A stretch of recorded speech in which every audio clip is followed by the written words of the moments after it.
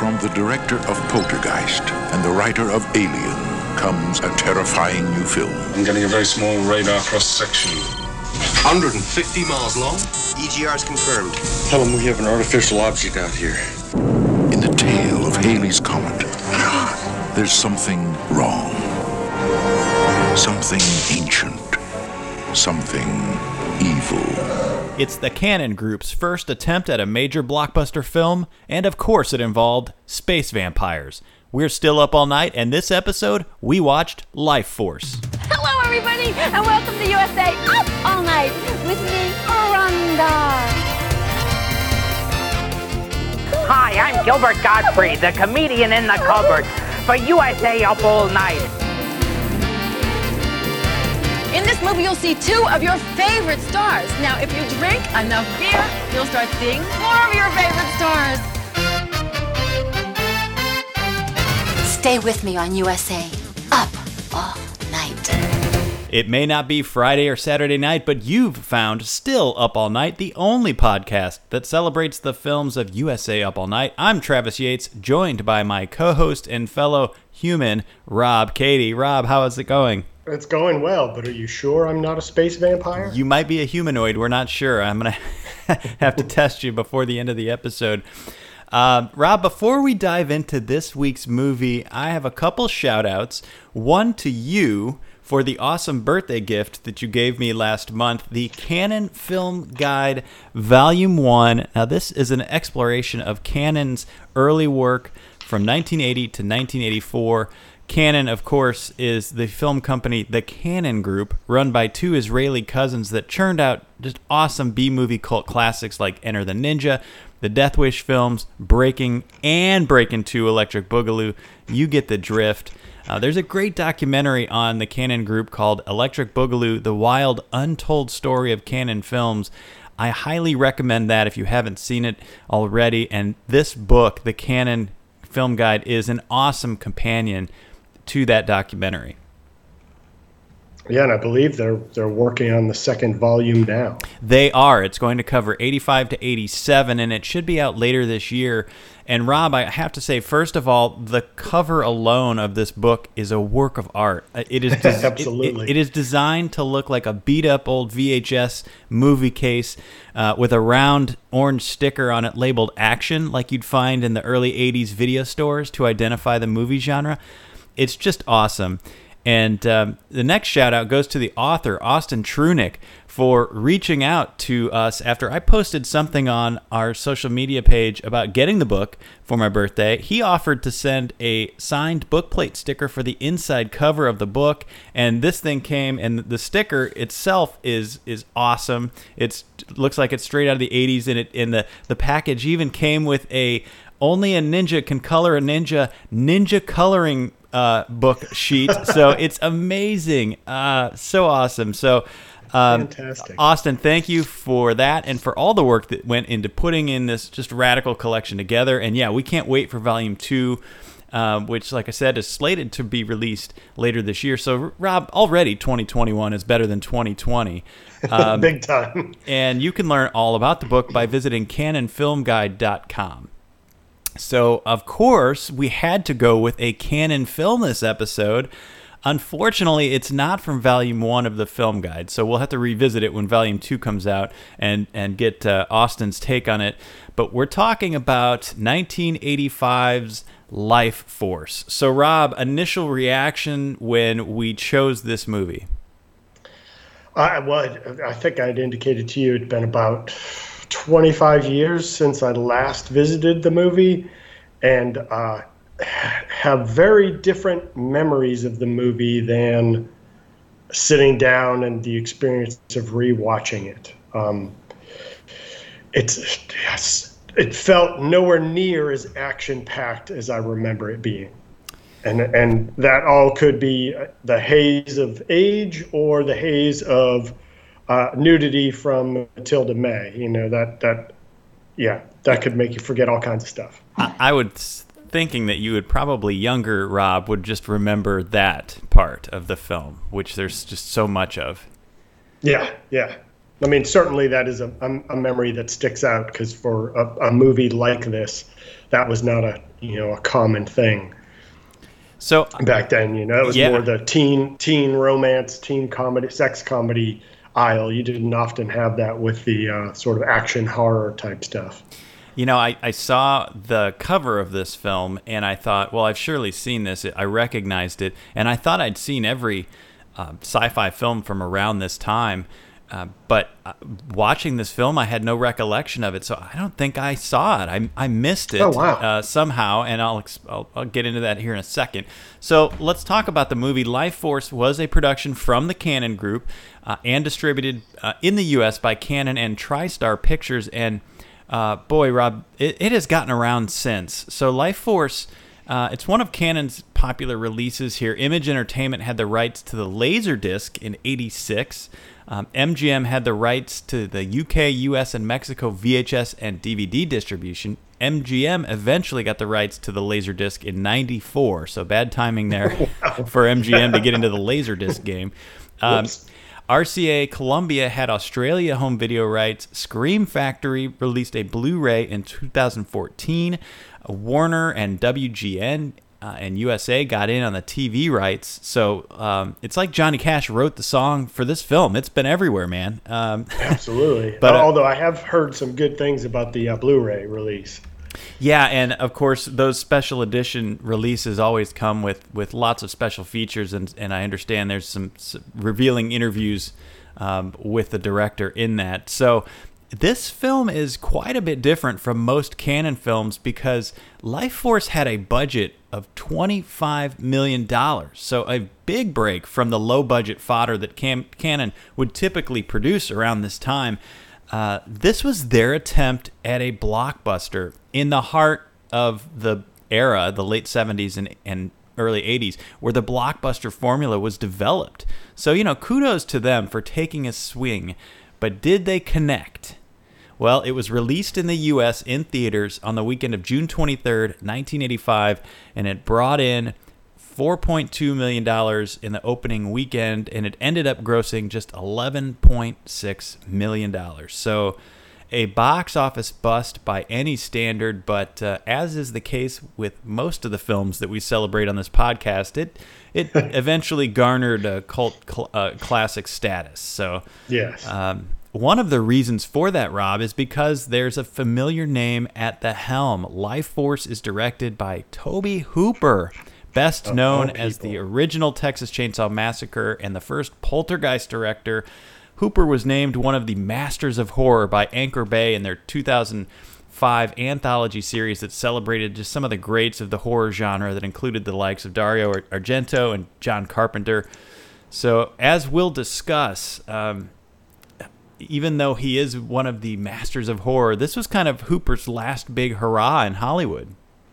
Yeah, I mean, he came in, after Poltergeist, which garnered him the deal with Cannon, and I think it was like a 3-movie deal he signed with them. But as you said, the swing and a miss on this attempt at the blockbuster, particularly at the time relative to some other more well-known commodities, like the budget they threw at this thing was just gigantic. Yeah, this was you're right, the first of a 3-picture deal that Hooper had signed with the Cannon Group, and those other 2 films were Invaders from Mars, a remake of the 1953 film, and then a sequel to Texas Chainsaw Massacre, but it was kind of received more as a parody in the way that it had kind of a black comedy to it that wasn't present in the first film. Although Hooper kind of, in some revisionist history, maybe he tried to say, well, there was black comedy in the first one, people just missed it. I don't know about that, but I do find that I appreciate Texas Chainsaw 2 because of all how wildly different it is from the first one, and it is a goofy, weird movie, and I also find a lot of charm in his remake of Invaders from Mars. It you go in sort of with the premise and the central actor being a young kid, but it's got some pretty gross and scary moments in it. Yeah, this film is based on the 1976 Colin Wilson novel Space Vampires. So, spoiler alert, that's the plot. But yeah, as you said, just like the big change in Texas Chainsaw Massacre 2 compared to the first film that he did, he worked with screenwriter Dan O'Bannon on this film to make several changes from the novel, so it wasn't just a carbon copy. Including setting it in present day rather than in the future where it was set in the novel, and then also working in Halley's Comet, which we have to go back and remember 85. Halley's Comet was set to pass Earth in 1986, so I think a brilliant move on Hooper's part. I was just a kid, but I remember the media frenzy over this once-in-a-lifetime event of the comet, so a great tie-in with the movie here of what could happen when the comet passes by. Rob, do you have any Halley's Comet memories? Oh, just as you said, the sort of frenzy of it and the excitement, just that sort of phenomenon happening generated. And this was 85, and a comet came in 86. We now have rover helicopters flying around on Mars. It's like today it'd be ho hum. When Halley's Comet comes back in, I think it's slated to come back in in 2061 maybe, but it's going to be like no one's going to care. It's going to pass by, and people are going to be taking selfies, but ignoring the comet behind them flying over. Or Elon Musk is going to try and land something on it. Maybe the car that he sent up will be on it already. Who knows? Okay, so screenwriter Dan O'Bannon might not be a household name, but he should be. He is in this household. Yes. He attended USC with John Carpenter, and the two paired up to write the sci-fi satire film Dark Star, which was Carpenter's featured directorial debut in 1974. It was actually a college student film that they made that ultimately found theaters. O'Bannon would go on to write Alien, Ridley Scott's Alien.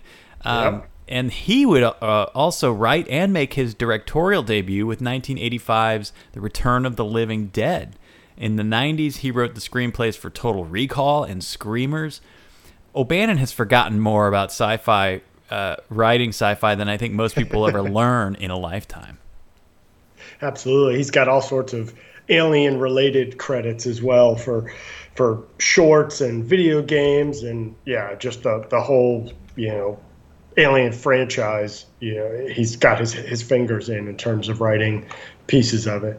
Yeah, when you talk to even cinephiles might say, when you say Alien, what do you think of? And they'll say Ridley Scott. And really, this was O'Bannon's baby. Well, and I've always found Return of the Living Dead to be one of the greatest zombie films ever made, in my opinion. You're not alone in that. Yeah, that's a widely accepted opinion, so absolutely. So the film's cinematographer was Alan Hume, who was the director of photography for Return of the Jedi, Octopussy, Supergirl, and A View to a Kill leading up to Life Force. That's an amazing resume, Rob. But when you look at his career post-Life Force, it starts to look a little like Tobe Hooper's, more TV than film, some lower-budget films. Rob, I'm starting to think that by trying to make a blockbuster, the Cannon Group might have created a curse. Right? You found a great IndieWire article that talked about how this was basically the last big project for Hooper. And it's a shame because, they did everything right. They hired the right people. Henry Mancini was the composer. The music was composed by the London Symphony Orchestra, but it just kind of feels cursed in a way. Well, all of it. The visual effects are well done, to varying degrees. But like the space stuff. Some of that looks a little weird now, but for the time, it definitely was the upper echelon and held its own against the other space scenes in other movies. So it's again when you take such a big swing and it is, and I'm sure we'll get into it more, in many ways, a strange movie where you've got, the central hero being a U.S. citizen, it's all British cast, and just that alone seems to often hurt movies that come to the United States, if all the cast is from elsewhere. Yep. We will talk more about the cast here.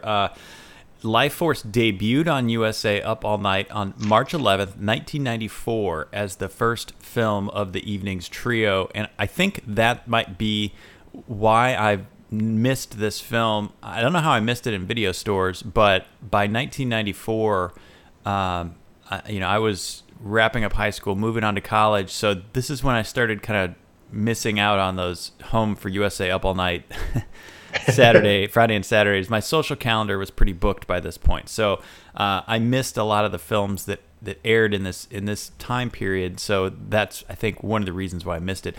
Surprisingly, it would only air just 3 more times between that debut and May of '95. So the Up All Night content director, circa '94, '95, must have been the lone Life Force fan on the staff. Well, too, it is.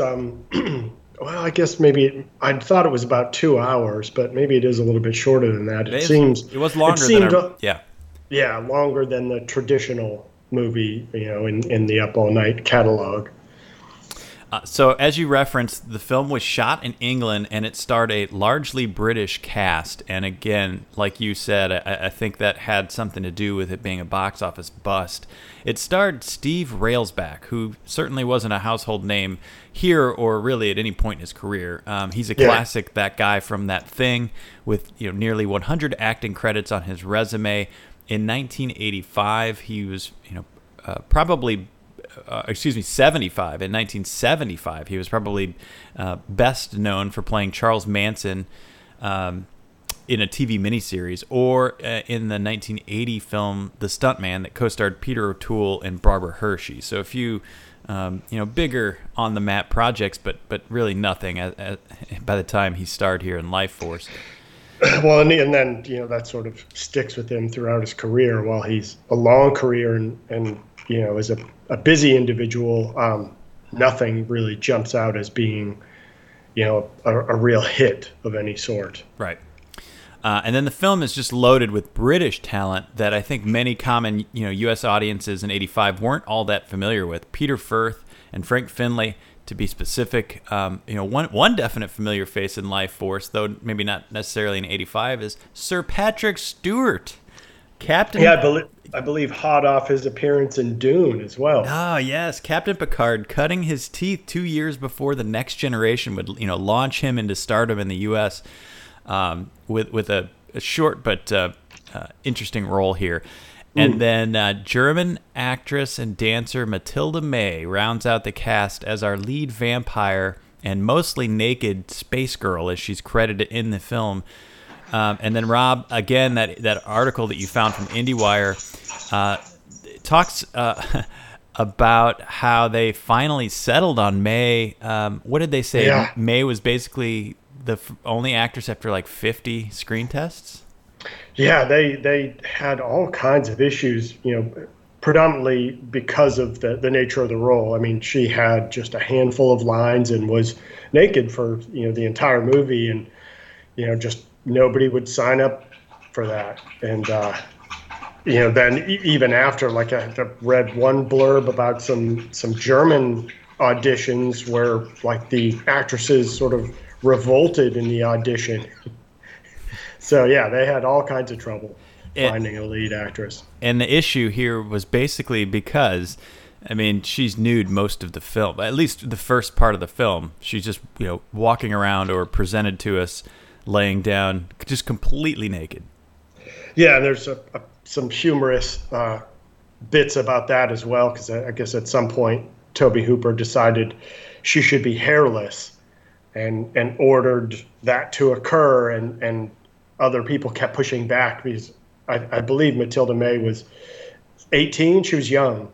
And, she reappeared completely shaven, and apparently that was a mistake. Mm-hmm. You could see a little too much at that point. So they had to, basically murken her and try and correct that mistake. She didn't even speak English. She had to phonetically learn the language for the film. So, I thought she was perfect for this role. And again, she doesn't have a lot of lines, mostly just very slow, kind of entrancing, seduction-like. roles to reel in her victims. But she was gorgeous, certainly easy on the eyes, and very memorable from the film for sure. Yeah, absolutely. She, for what they were going for, where she's not human, and she definitely pulled it off. There was like a non-human element to her that like I said, she pulled it off. So anything else related to the background of the film, Rob, before we jump into this very unique plot? No, let's just jump in. Okay, so as you referenced, the film itself looks great. The budget was wisely spent as far as the production value goes. We've got a title sequence that has us floating over a comet as we get some exposition narration from John Larroquette, which was just kind of odd, but well, I expected to see him in the film too, right? And nope. And we were never revisited by any other narration, so that was just Correct, kind of an odd. We have this omniscient. They really had to explain how this ship had made it all the way out here to the Halley's Comet, and let's bring in John Larroquette to tell us, and then that's it. But we've got a joint U.S.-British research team led by Colonel Tom Carlson, who's played by Steve Railsback, the leading man. And they're getting close to Halley's Comet when they detect a large object in the head of the comet that's like 150 miles wide, I think they said. Yes. Yeah. So they decide to take a team and explore it. And Rob, did you notice, so the name of the ship that they're on is the Churchill, so obviously a reference to Winston Churchill. And did you notice the exterior door of the ship when the team came out to explore it? It was shaped like a coffin. Oh, I did not pick up on that. Yeah, I'll post that on our social media page, but a really nice little detail by the production team, in a vampire movie that audiences might not have noticed, but I picked up, I saw that right away. I'm like, oh, really good right there.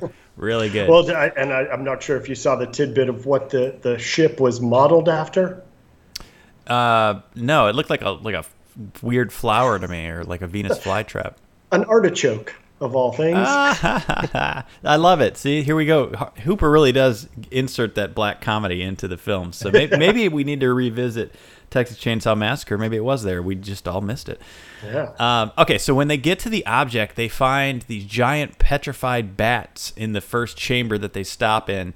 We kind of really fly through all this. It's a lot of exposition and chopped up. They kind of skip the whole... You could almost make a movie just out of this whole sequence alone.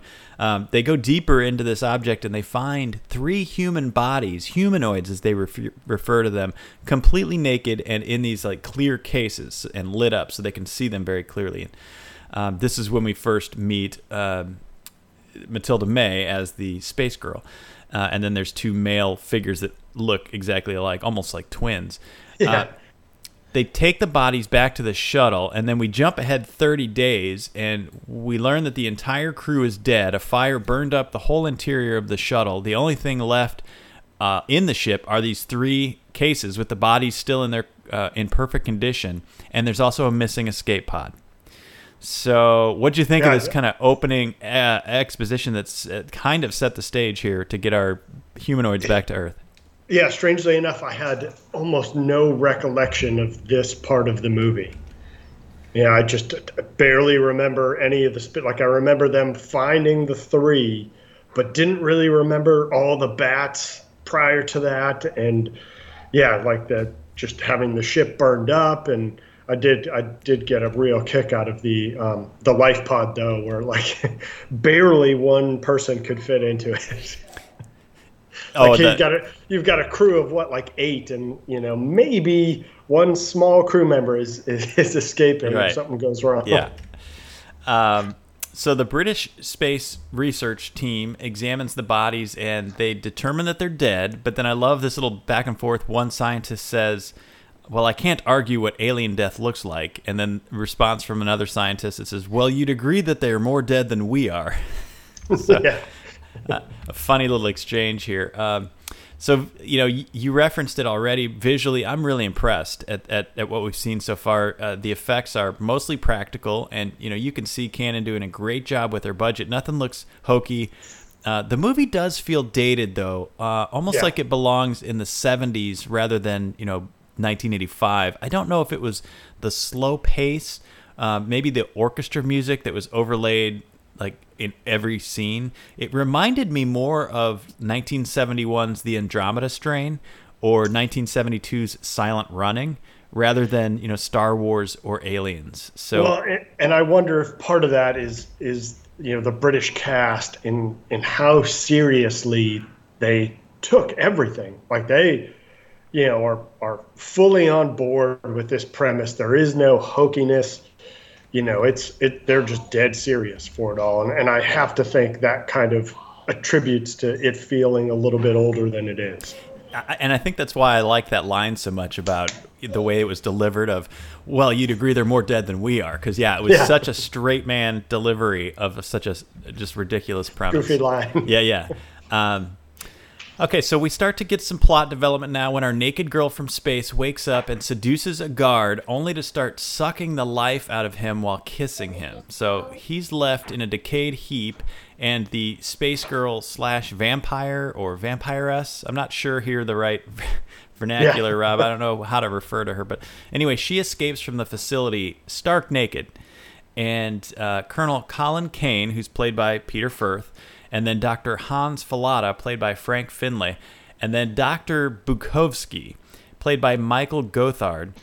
They tour the facility and try to figure out what to do next. And while they're doing that, our space vampiress claims another victim, a woman in a park. So she's now out wreaking havoc in the public. And Rob, we haven't mentioned Michael Gothard, but his character is pretty central to the film here as one of Britain's kind of space researchers.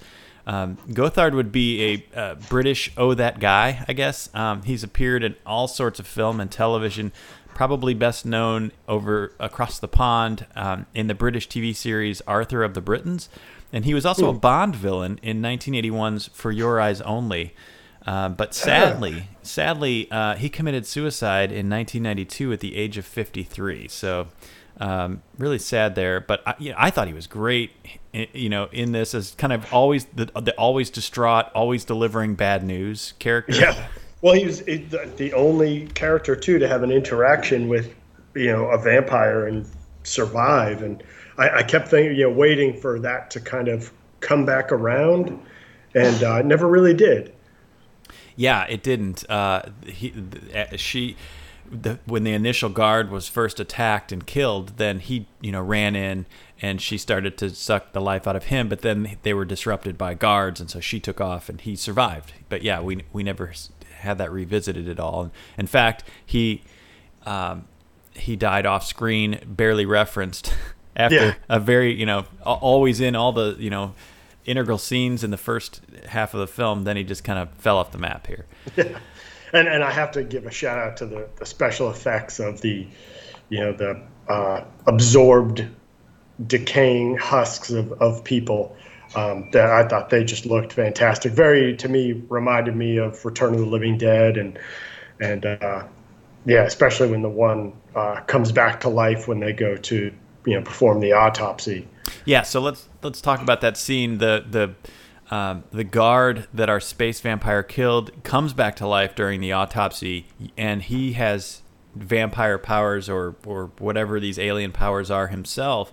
He lures one of the doctors over and sucks that doctor's life force out, but before they can restrain him and lock him up. And so he's come back to life, and then now you've got the dead, kind of vampified, decaying doctor. So Dr. Fallada comes up with a theory here, and this is an important one, that every 2 hours the vampire needs someone's life force, otherwise they dry up and die. So hence the petrified bats that we found in this first chamber start to make sense, because they break off part of it and it just turns to dust. So well, then we learn too how easily this virus is passed. If you get your energy sucked out, you then husk up, but you've got your 2 hour window to absorb someone else, and thereby, just continue to spread this.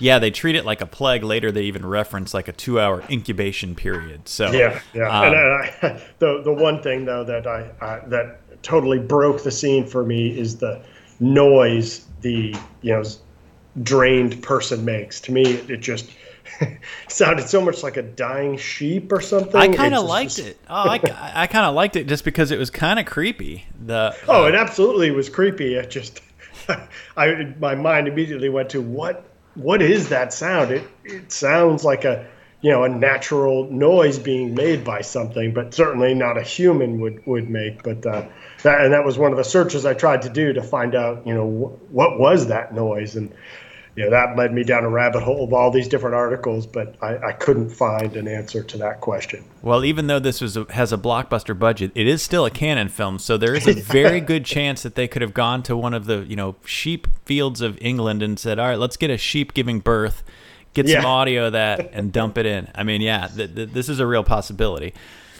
Okay, so then they go visit this guard and the doctor 2 hours later, and they confirm their suspicions. They watch him decay, and then in a cool and I thought really fun shot, they watch the doctor that was doing the autopsy come back to life and then try to escape by running through the kind of cell bars that he was behind, and then just to explode as he crashes through the bars and explodes in dust and dies, and the dust goes all over the guys watching. I thought that was a really cool scene. That was. Absolutely. So this sets up a great sequence where Dr. Fallada says ominously, the same thing is going to happen to the girl they found in the park. And he looks at his watch and he says, in about 1 hour. 1 hour, yes. And so then in a disturbing, I thought, next scene, they've got this petrified naked woman that was attacked in the park by our vampiress strapped to a table with all sorts of, and it's the husk of the girl, naked, and all sorts of medical instruments attached to her. And like clockwork, she wakes up, starts convulsing, making the dead/sheep in labor sounds. And then with no life force available, she just explodes in a cloud of dust. Dust again, What'd you think of that scene? I thought, again, shout out to the effects team. She looked great and was really creepy. And I like the little nod where they had her hooked up to the EKG, it was a flat line, and then it came to life as she, awakened to hopefully feed on someone else's life force. And then the dust explosion. Yeah. It's just fun stuff, So just as Kane and Fallada are figuring things out in England, guess who's back? Surprise! It's Colonel Tom Carlson. So it wasn't hard to put this together since, Railsback character is the top billing. So yes. The escape pod re-enters Earth's atmosphere, lands in Texas. The tiny little escape pod. It's funny when they open up the door, and it kind of reminded me of Tom Hanks from Castaway. He's all beardy and just looks exhausted, but he's okay. So when he finally debriefs the group back in England, we get a flashback that shows the crew members dying one by one in the same fashion that they are here on Earth. With the life sucked out of them. But it's odd because the three vampires are still in their cases on the ship. And so Carlson doesn't know, what happened or how they died. So kind of a curious flashback there. But once everyone but Carlson are dead, he decides to blow up the ship because he doesn't want to send whatever they picked up from the comet to Earth. So he opens the oxygen tanks on the ship, lights a fire, jumps into the tiny escape pod. The fire burns through the ship, but as we know, it does make it to Earth with the vampires still intact. And I love the kind of aha moments that you get at like the midpoint of a film. And Rob, I'm going to drop a little film school knowledge on us here. So most films have what's known as a midpoint that, not surprising, comes in the middle of the rising action of the film or act 2 of the movie. So the purpose of a midpoint is to freshen up the narrative. Veteran screenwriter Sid Field describes this action as stabbing the narrative with a big hook and then spinning it in a completely different direction. So we don't often see this in our Up All Night films because the screenwriting, it isn't often all that polished. But we're dealing with Dan O'Bannon here. So we do get a very intriguing midpoint event. Dr. Bukowski comes in and tells Kane that they've detected an object leading the head of Halley's Comet and coming towards Earth. And when Kane asks how big it is, he says 150 miles long. Now, in the opening sequence, when the astronauts were in the chamber with the 3 humanoids, I don't know if you noticed it, but you could see hundreds of pods behind them, but they weren't lit up. So, you're not sure what was inside, but presumably more vampires, and now all heading towards Earth. So, Rob, did this scene make you perk up a bit? Did you get the aha moment there? Oh, yeah. Because it definitely, dramatically ups the stakes, that we're dealing with. Like suddenly now, that's your initial thought. Like, oh, Jesus, this ship coming to Earth to release, space vampires everywhere. Yeah, we thought at one point 2 guards, the other 2 male vampires woke up, came out of their case, and then we thought they were blown up by some guards attacking grenades. them. Yeah, so they were kind of just forgotten for a while. And so, right now we just think we've got one random vampiress that's out there one by one kind of getting some energy from these people. And then all of a sudden it's, the fate of the Earth now is at stake. So Colonel Carlson is visited by the space vampire in his dreams, and they have a rather racy dream where she's giving him life, and they're kind of having a moment, as they say, and she's naked, he's naked. When he wakes up screaming and saying, "She's in my head, she's in my head," they all hypothesize that if she can connect with Carlson, then he should be able to connect with her, and so they hypnotize him, and he's able to see kind of what she's seeing, and so she's jumped bodies now into a woman named Ellen, and she's looking for victims not to kill, but just to take enough life force to stay alive without getting caught. So she's honed in on a man on the side of the road, and Carlson's able to see the license plate, which allows police to track her down. They track her down to an insane asylum, I guess is what it was called. Yeah. And the head of the place is Dr. Armstrong, played by Patrick Stewart. So here we go. And, speaking of vampires, Patrick Stewart might be one. I mean, he looked in 1985 like he looks in 2021, right? 100%. That definitely caught my eye as well and made me crack up. He and Paul Rudd might be 2 actual vampires that just never age. So Kane and Carlson go into Ellen's room, and in a super awkward scene, I thought, Carlson starts getting really rough with this lady, calls her a masochist, and he's able to see into the minds of people who have been possessed by the vampiress and gets a description of who she's jumped into. So before we get to who she's actually jumped into, were you equally disturbed by that scene? It came out of nowhere. Exactly. It came so out of nowhere. And just the way he acted that scene was so creepy and effective and she wants this type thing. And it was like, wait, what? What's happening right now? Yeah. And then for him to say something to Colonel Kane about you might want to leave, I'm about to basically get rough with her, and he's like, oh no, I'm into that. I'm a voyeur. Yeah. It's like, whoa, what just happened in this movie? Yeah, that was really awkward. So Carlson tells them that describes someone, and he's like, yes, it's another patient down here. It's like some twisted kid killer. But in a twist, she's jumped into Dr. Armstrong. Yes. So Picard is now possessed. They drug him, and Carlson tries to drag the vampiress out. But then he starts screaming, let me go, over and over. She reveals to him, I feel like from this moment on, the film just kind of almost changes. It changes pace completely. She reveals that she, being the vampiress, that they're using the human minds to create shapes and languages and bodies that would appeal to them.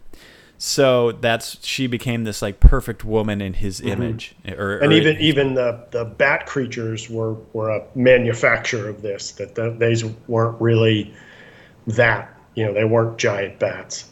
Although, we'll get to that in a little bit. But so a big brouhaha ensues here. The vampire tries to escape.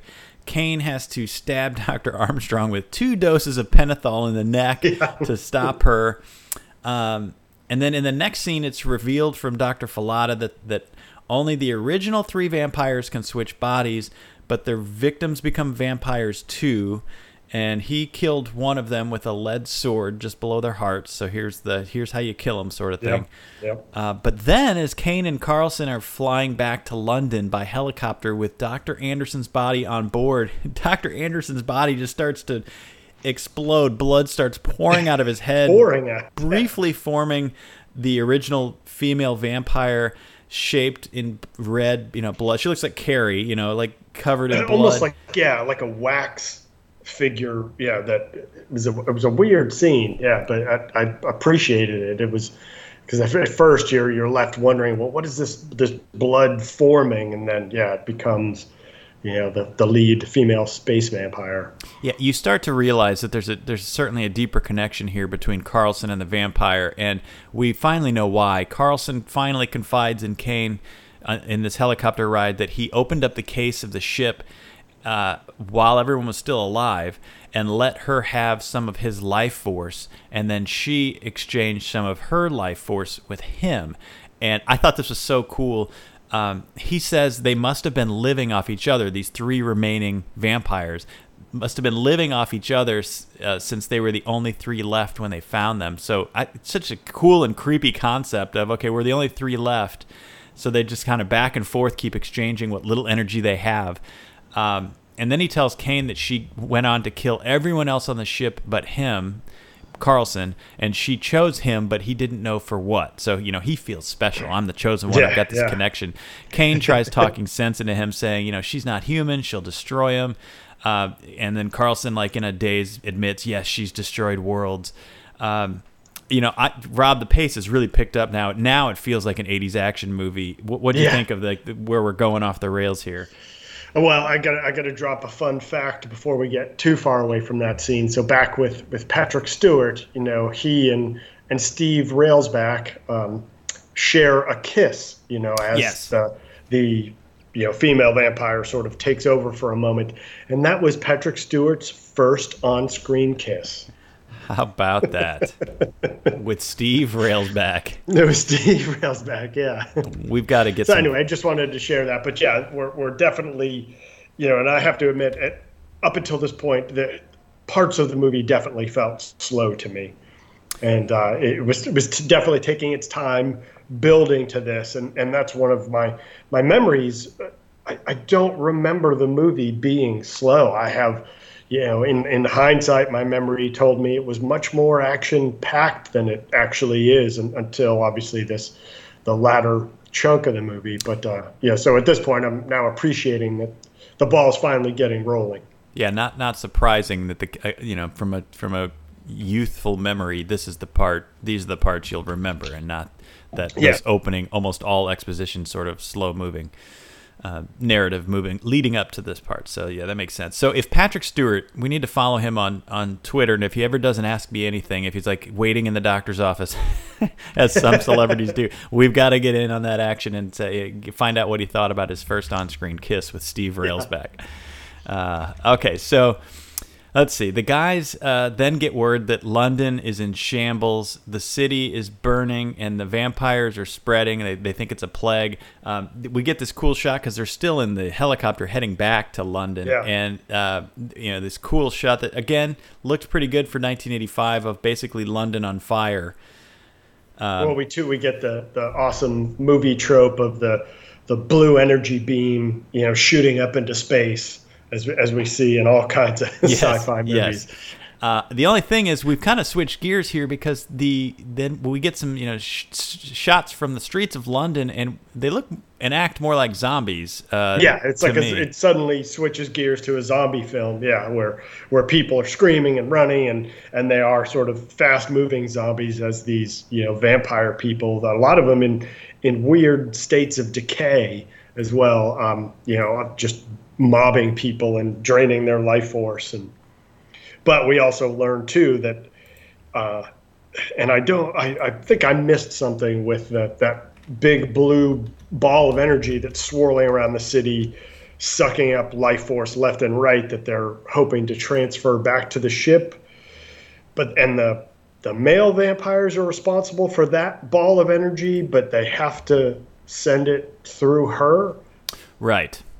So we find out that she's kind of the key to everything here, which makes sense of why she's been so important to the film. And we learn that the other male vampires are still alive somehow, but they're just off. Yeah, they're every time someone gets infected, the energy goes up to the ship, but it flows through our vampirus first. So, you made a good point about how the zombies act in this, because 28 Days Later largely gets credited with kind of revamping the zombie genre and moving from the slow-moving Romero type zombie to the modern zombie that runs and makes them 10 times more frightening than the older. Not that the older zombies aren't frightening, but when you then give them the speed in which the newer zombies move. But really, this life force never gets any type of credit in that discussion. I guess because it's technically based on space vampires, but I think they should get a little bit of credit. Planting the idea somewhere. Yeah. So, we've got almost like now a buddy cop film of sorts with Kane and Carlson, which we'll circle back to that a little later. But this duo here, they're now called to the Citadel to meet with the Prime Minister. And when he walks in, he's all sweaty and distracted. So I thought, which is a key sort of signifying element of having had your life force or somehow being involved with one of the vampires, is you just become sweaty as all get out. Yeah, it's interesting the way this film it's almost like two separate films in the way the rules work in terms of, first when we take your life force, you become this just dried husk, and then you come back to life, but still the husk. You have to go get somebody else's life force, and then it's shifted to more of a zombie kind of, you got bit, you're going to slowly mutate. And so, interesting here. But I thought it was a bit of a funny scene, but also pretty cool when they basically realize, okay, everyone's at risk here. And they run through the halls to get back to the helicopter, and they see all the soldiers, and they're all sweating and falling over and stuff. Yeah. They're told when they get back to the helicopter by the pilot that London is under quarantine. NATO's now in control. They're taken to. We got a war film on our hands now. Yeah, absolutely. Well, they dropped essentially we're going to nuke the city, to contain it. Yeah. They're taken to a staging base outside of London, and they learn they didn't know this until now, that the huge object that was coming from the comet, it's stationed above London, and this is when we get that stream of blue energy that you mentioned. This is the big reveal when they see this for them, taking all the energy that's being taken by the vampires on the ground up to the ship. And Carlson explained how when she exchanged energy, she gave him some of hers, and now she wants it back. And so I don't know, at this point though, this cat and mouse between her and Carlson has gotten kind of hokey for me. I mean, a little bit. I did love though the way this led up to the climax, because now Carlson and Kane have to drive through the zombie-ridden streets of London, because we've moved so far away from the vampire genre now. Carlson's off to confront the vampiress, while Kane is going back to the research center to find Dr. Faladay. There's a hilarious scene where Carlson hears the vampire calling to him and stops his truck, and then like a bunch of zombie/vampire people jump on, and he speeds away, and one of the arms of the guys on the truck rip off, and he's holding the arm and the hand is still moving. And he just kind of holds it up and looks at it as the hand is wiggling. Yeah, I love the sort of expression on his face as he then chucks it into the back of the truck. Yeah. Again, it's great zombie stuff here. That since we've just morphed into a full-on zombie movie now. Okay, so Kane gets to the research center, finds Dr. Faladay, who is sweating now. So of course he's been bitten or life force sucked out, whatever is happening now, but not before he reveals to Kane where the female vampire is. So it's pretty obvious where this is heading. Kane kills Faladay, and he's on his way to help Carlson, but first he has to confront one of the original male vampires in front of this like chapel where she's hiding out and sending all the energy up. When Kane stabs the vampire in the chest, we finally get a look at what the creatures really are, and those giant petrified bats that you talked about that we've referenced from that first chamber, I mean, that's kind of what they are. They're giant bats, which makes sense with vampire lore, you know? Yeah, or that's a thing they're allowing them to see. Again, it's, with her dropping that nugget earlier, what do you believe? True.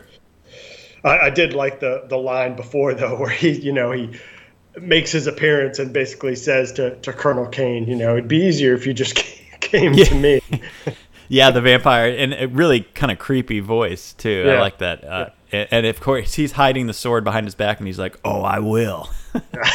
And then he runs up and stabs him. So, which the whole sword thing was so oddly pulled off, too. Like, they show, Faraday in his office opening like this weird case that has the sword, and going on about later about just like old vampires, through the heart with lead, and it's like, wait, what? Huh? Where did the sword come from? What? So yeah, a lot of the research into this film went went over budget. It was shooting went over time by several weeks, and TriStar Pictures actually ended up editing the final theatrical cut for this, and it was really a mess, basically, just because of, I think, as we see with almost like two different types of movies here within, we just had there's so much happening, and so to try to put all this together, you see a lot of ideas start and then never come to fruition. And yeah, that sword was one of the ideas, I think, that, okay, here's something that's supposed to be big, but then ends up just being kind of ancillary off to the side. Well, I believe, too, I read that, something of like another cut of the movie exists that's like 14 minutes longer. It's the Snyder cut of Life Force. So that's quite a bit of footage. Mm-hmm. And they probably focus on the things that we said, hey, where'd this come from? That would make sense. Okay, so the final scene here of our climax, Kane runs into the chapel. He finds that Carlson has succumbed to the female vampire, and they're consummating their relationship, so to speak. At this point, we've seen the reveal of the bat, so, Carlson's essentially doing it with a big bat, which is, I can't now not think that, even though he's, with this beautiful woman. Yeah. So I don't know. I found this scene kind of comical, only because, she's saying, we're almost there. We're almost there. Kane's yelling down because they're kind of in this pit. Kane's yelling down at Carlson. He's got the sword. Carlson puts his hand up just so as he's, getting it on with the vampire. And then Kane throws the sword down, and Carlson makes the ultimate sacrifice by shoving the sword through both the vampire and himself. So I didn't see that coming. Kind of a surprise there. All this blue energy that's heading up to the ship turns to red, which is bad. And then she and Carlson, again in kind of a comical, they go shooting up towards the object. Well, it's too revealed by her that he is one of them. That he's one of the space vampires. Oh, Carlson has turned into. Yeah. Well, that's why he has this connection with her. Yeah, she says, "You're one of us." I started to, and I thought she was trying to turn him to that, but then because he still had human in him, he stopped it and killed, made sacrifice his own life so he wouldn't then turn into one of them. Clearly, but or I guess the meaningless sacrifice, because apparently, as they shoot up to space, isn't there a scene where the sword drops out? And the sword does drop out. Yeah. So the sword drops down at Kane's feet, who's left in the street staring up at the sky. The ship turns and just starts heading back to the comet. But you did see all this life force being distributed to the pods in the ship. Yeah, there you see the crackling of blue energy everywhere. Right. So, the humans win, minus most of London. But then cue credits with Kane, standing in the street staring up. So the ending certainly set the stage for a sequel. Had this been successful, Rob, what did you think of the way the climax and the film wrapped up? Yeah, I sort of thought it was a little odd to with no explanation. You get him, making the ultimate sacrifice to skewer the two of them in an attempt to stop this, and then it's like, yeah, it doesn't matter, and we're not going to tell you why it doesn't matter, but there's, it doesn't stop him, and now he's going off with the space vampires because apparently he is one somehow. I think it's ironic too that a film that kind of teased, Carlson and this beautiful vampire having sex basically throughout the entire movie has such an anticlimactic ending. Yeah, to bring it all into a apropos verbiage, I guess. And certainly not a happy ending, which is generally not well received by audiences too. Right, and like you said, what's happened? Like, did the humans win? What's happening on the ship? It just starts floating away back to the comet, presumably to move on to another world. So should we look out for it? And maybe they're just waiting to make the sequel a year before Halley's Comet comes back in 2061. So you and me both have to make it to 2060 to see the sequel, I suppose. Yeah. Okay, so that's it. A very unique, so to speak, kind of an interesting take on vampires / zombies. So that's it. We know that the film was a box office flop in 1985, but does have a bit of a cult following now. Rob, let's check in with Rotten Tomatoes to see what others think about the film. What do you think the audience score between 0 and 100 is for Life Force? I think, because it just seems like it's one of those ones that, in hindsight, everyone has a positive opinion of it. So I'm going to go 74%. Life Force has an audience score of 45%. Oh, wow. And I'm bad at this game. But a tomato meter score, which is critics, of 58%. Okay. Which is impressive, just first of all, because it even has a tomato score, because most of our Up All Night films don't even have a tomato meter score. And then, but I will say this, I think most impressive, there are more than 5,000 user reviews on the film. Whoa. So even though the score is only 45%, people are watching and weighing in. So here are a few recent reviews. Christopher H. gave it 3.5 stars and writes, incredibly over-the-top twist on the vampire genre about space vampires that can absorb your soul. The film starts off strong, but by the third act, it gets a little ridiculous and silly, and the plot gets completely thrown out the window, but still manages to be entertaining with some cool practical effects. So, Christopher H., you just basically summed up everything we said in the last hour in one short paragraph. So that's a pretty good description of the film. Yeah, I would agree with. It is. It encapsulates it pretty well. Russell L. goes with 3 stars and writes, better than I thought it would, funny in places it's not supposed to be funny, campy and corny, but with a real element of tension, and sweeping in its scope. I suspect that this movie influenced a number of other films, or maybe it was the other way around. Meh, it passed the time, and I'll turn off bad movies in a heartbeat. So again, Russell L., summing up everything we said, talking about how, 28 days later, didn't get all the credit. Another really, we need to find Christopher H. and Russell L. and bring them on the show because they're right in sync with us. Well, I did find it, the sort of stark contrast between Steve's Railsback's character, and all the British actors. Like, he definitely is, like, relative to how straight they're playing it, he's like wildly unhinged. Yes. And for me, that did add a lot of comedy to scenes. It did. Even the one really weird scene that we discussed, it's still, as creepy as it was, just his acting and his just insanity was enjoyable. Yeah. Almost a Nicholson feel there. One Flew Over the Cuckoo's Nest in that awkward scene with the gal. And he had this Texas twang that took it even more over the top in comparison to the accents, the British accents of his counterparts. Yeah, absolutely. Yeah. So William S. gives it 5 stars, Rob, and says a remake is required, or maybe a prequel or seasons, please. Okay, I love this idea, William S. I'm right there with you. What do you think, Rob? I think this would make a really cool series today on Netflix, don't you?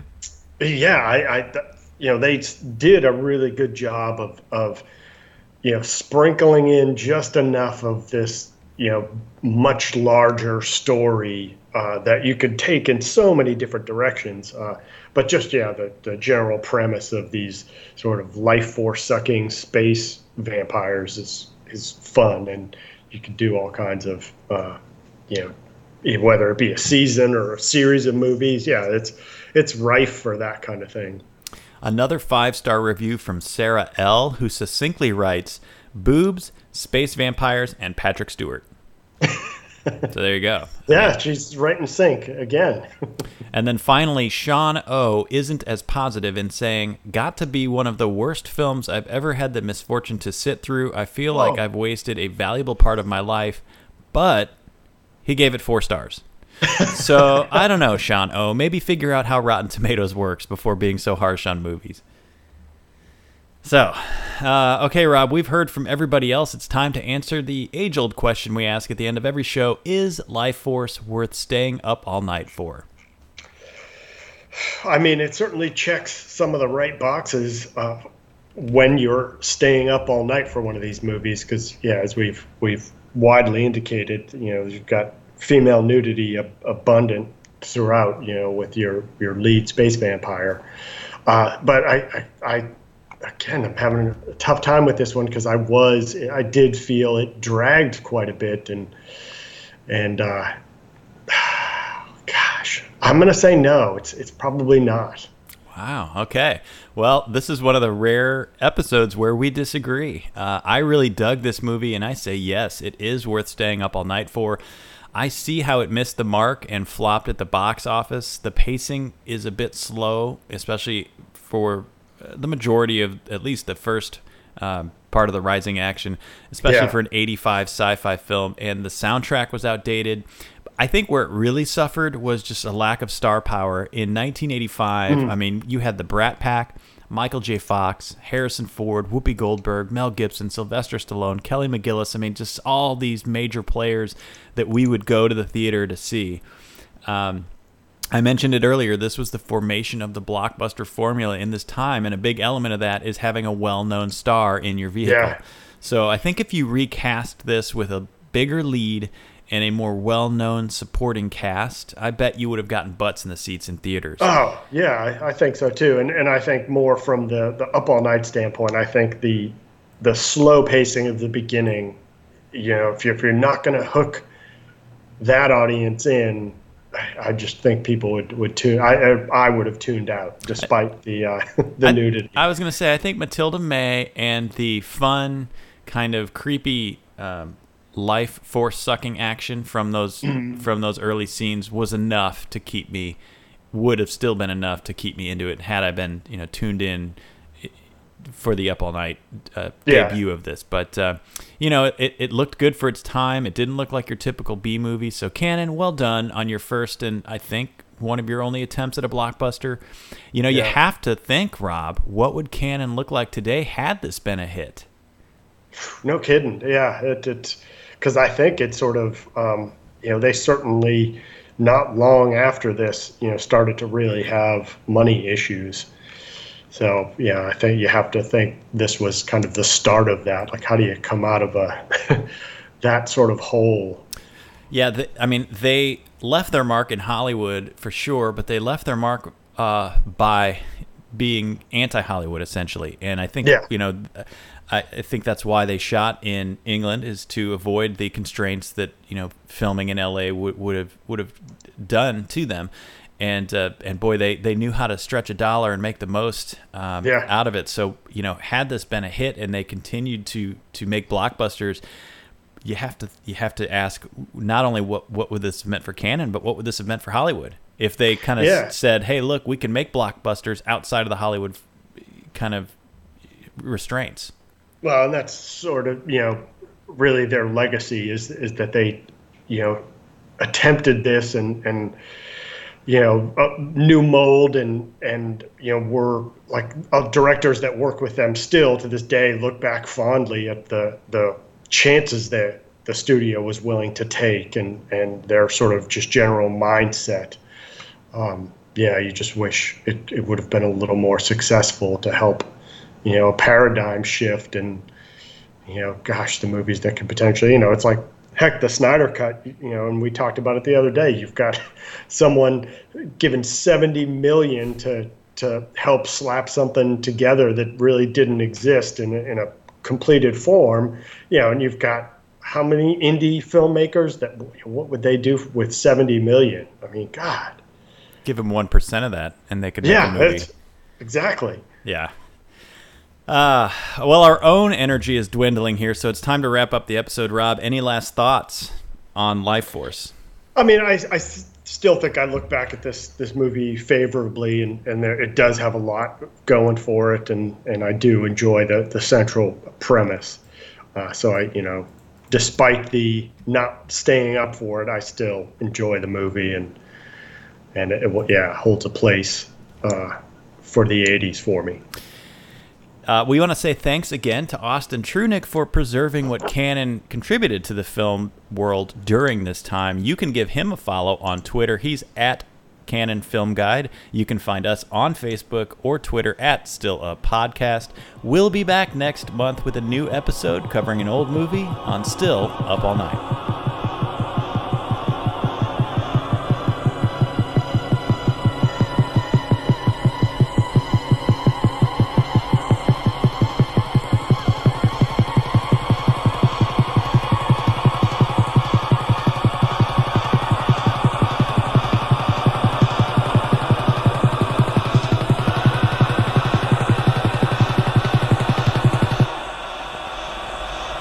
From the director of Poltergeist, from the special effects creator of Star Trek, the motion picture, Life Force. In the blink of an eye, the terror begins.